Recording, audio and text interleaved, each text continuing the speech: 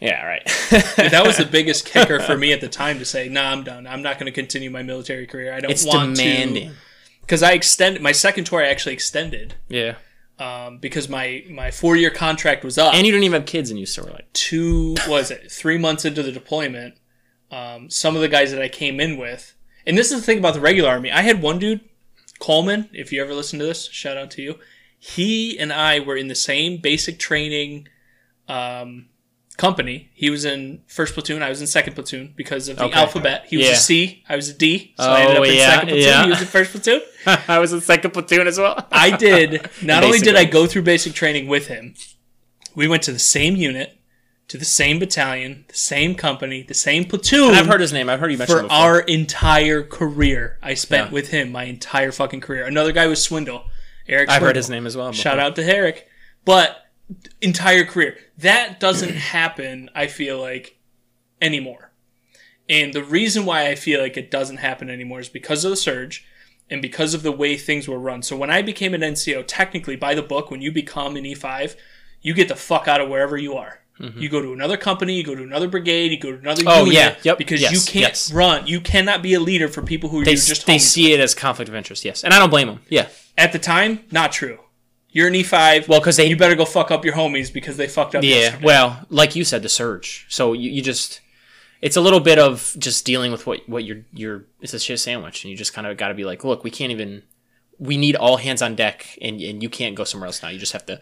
For me, though, you just have to... becoming an E5 and being in charge of my buddies was the singular strongest leadership experience or course I've ever had to go through. I believe that. I was about to say, I don't think you... there might have been challenges, but I don't think you struggled. I'm sure you didn't, like, fail or... It was hard as fuck. No matter who you are, it's going to be. As fuck. No matter who you are, it's going to be. But if you're the right type of person to draw lines around, we're here for this, and also, when you're off... You can have a good time. It's a rare type of person that could be a leader, especially in a combat platoon. Like, we're talking about dangerous stuff that you're training for. You might not even find. Maybe you might be one of the few people that could be that leader and also balance that you were buddies with them before. And that is so tremendously difficult. That might be impossible, but if anybody could. I was fortunate enough that 2 of my buddies weren't very far behind me in becoming NCOs, which made it easier. Smoother, yeah. And on top of that, we had gotten a bunch of new... So that 6-week period, we had gotten like 25 new or 30 new privates. Oh, that helps it. But they you see have to you in the leadership sense right away. So they already see me as an NCO. Right. My buddies, who are specialists, E4 Mafia, shout out to those people. Tough. Don't look at you in that way because you're the same dude that I was doing push-ups with a couple of weeks ago. You're the same dude that I went through basic training with. I went through everything with. That's why if you want to make this work, your approach to that leadership can't just be the typical military, I'm going to yell and not think and consider and I'm just going to yell. Like, that's not going to work in that scenario at all. That's not going to... You have to be someone who engages and has depth to their leadership and can... manage complex situations. You can't just be this linear. It's not gonna make it work. It's gonna be real bad. Actually, that person's gonna go from that might be best friends with someone, and then once they make them the leadership, depending on which Kool-Aid they drink, or depending on if they drink the Kool-Aid or if they stay in their old mindset, that person could immediately be not your friend. Yeah, immediately. Yep. It's tough. It's tough. Especially if they drink the Kool-Aid. You know what I mean by that? Like, if they're just like, well, Army's my career. And I'm not hating on that. I shouldn't say it like that. But, yeah, they'll be like, well, this is my career. And, like, you're just a friend. Which, not wrong, necessarily. Yeah. But it's complicated. A lot of people don't have the wherewithal to turn that switch on appropriately, though. You know, especially with your homies, especially with all the guys that you were with for every single shitty... I agree. Here's the thing, too. Like, with Coleman, for example... Every shitty experience I've ever had in the Army, that dude was right there next to me. Right. He knows exactly how I was feeling. Because I would complain to him, like, fuck this NCO, fuck that NCO. Right. LT has no idea what he's doing. He's a piece of shit. And then the next day you got to turn around and be like, oh, now I'm the NCO. Especially when you don't agree with orders, but you just have to deliver orders. Especially. Because you were complaining about things that you're probably well within your rights to complain about. And then the next day, because you are leadership and you don't get to make decisions, everybody above you does, you have to deliver the same thing. Which is a funny thing to point out because most people think that you get into leadership and now you're making direction. No. You're the one making those choices. I think that's how I was able to not hate people. Like my drill sergeants, I never hated. There was one that everybody like hated. Like I didn't care. Were they nicer to me than everybody else? That's why? No. I just didn't care. I remember that it's their job. I don't take it personally. And a lot of people, they just have such a hard time like separating that. I remember at the end of, for us, when we went through basic training, there was like a check the box of the best drill sergeant, the worst drill sergeant, etc. Yeah, we didn't have that. So, because what they did is the commander and the first sergeant would take that and they would write the NCOERs for these drill sergeants for each cycle. I think that's the right thing to do. So if you got written down as a bad drill sergeant for whatever reason, that might reflect negatively on your NCOER. It might. Right.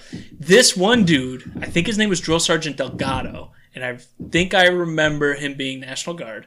And I remember him coming out, and I think we were his last cycle. Oh, these National Guard. So you got to remember, everybody that was worthwhile was deployed. Right. Because everybody was going to, the surge. Right. So you're getting National Guard guys, you're not getting regular Army guys. Yeah, I don't think I saw that, so that's fair. I remember, ripped out. This was the last day, you're in final formation, in your Class A's, you're ready to go, you got your units, you got your orders to go to your next unit. I'm going home for 2 weeks, F this place. Over. It's over. Right. There's no more brain fucking. Storming out of the barracks, cussing like crazy because for like the third time in a row, he was voted worst drill sergeant. Oh, that's his own fault. And he slammed his... That's his own fault. He slammed his lid on the ground and stomped the shit out of his drill sergeant hat and just left. That's when... So that actually would scare me more than just the typical drill sergeant because he means it. That's not his job. He actually is upset. And is like, so when they're just drill sergeanting, who cares? That's their job. Right. But when they're actually like, that makes me go, whoa, that guy's like out. That guy is legitimately upset. Like he's outside of the zone of I'm playing a role. Yeah, he's. Well, let's keep going. One of the things I want to ask you about is when you were deployed. Yeah. I know that obviously everybody has a different experience when they're deployed. Obviously, and here's the other thing. The theme of the pod is different experiences. Well, sure, but I think what's unique about, and a lot of people don't understand, is there's this weird area, gray area for deployments. And what I mean by that is just because you're a 35 Golf doesn't mean you haven't been shot at. Doesn't mean you haven't been blown up. That's true. If you are an 11 Bravo, it also doesn't mean that that you've been in those situations. There's tendencies, but yeah. Because you can be an 11 Bravo, be the biggest bag of garbage. Never even deploy. Maybe never even deploy. Well, or if you would have to deploy, but you would be in the TOC. Right. Yeah. You've never done anything. You've never shook hands with an Iraqi other than to get your hair cut down at the market, on Saturday or whatever. Right. So what I find interesting about that is when people hear like you've deployed, you've got a bunch of people who haven't done anything talk about things like they have done things. And you've got another subset of people who have never done anything who refuse to talk about anything because it's. What do you mean haven't done anything? And what do you mean so what are these? Who are these people you're describing? So. Are you talking about the insufferable veteran who continues to talk about? Yes. Okay. That's what I thought you were talking about. I remember having a conversation with somebody, and they didn't know I was also a veteran. And I'm sitting with this one guy. That's happened to me a lot. I'm sitting with two guys. One of them I know it's my wife's cousin's husband. Great dude. Sure. Never served, but he's just awesome dude. Sure. He's sitting there with me. We're having a conversation with this third guy who literally at one point said, "You should thank me for your freedom because of everything I've done." And I turned around and I was like... Too self-serving guy. Do you know what I said? I said, no, I don't owe you a fucking thing. Nobody does. Because you volunteered. Right. Remember... Did you tell him that you had served yet? Not at that point. Ooh, I love it. Because he's like, and then he got upset. Dare this person? He's like, what have you done? What do you know? You don't know what I've done. And that's when you're like, oh, actually... Right. I did serve. I did do my 2 deployments. And guess what? I volunteered. I just have something called humility. You may want to drink a little bit of that into you, but... So your experience, your first deployment, both of them were to Afghanistan. Yes. The first one was... Were they in the same place? No. Okay. So the first one was in northern Afghanistan. And this is going to be... I'm loving this conversation. So this is so my two deployments were extreme. Well, mostly because we should have done this before. Anyways, so my two deployments, but you don't think of it until it's almost like I go for these crazy long runs when I haven't done any exercising for months. I'll just get off the couch and be like, I'm going to run 9 miles. Okay, so let's pause right there. Sure. Right? Let's expand on that. Okay. Because this, to me, is the crux of the argument. And we could take religion out of it if you want. I do think it plays a part. You can But present it how you want. Let's focus on this point, because I think this is important.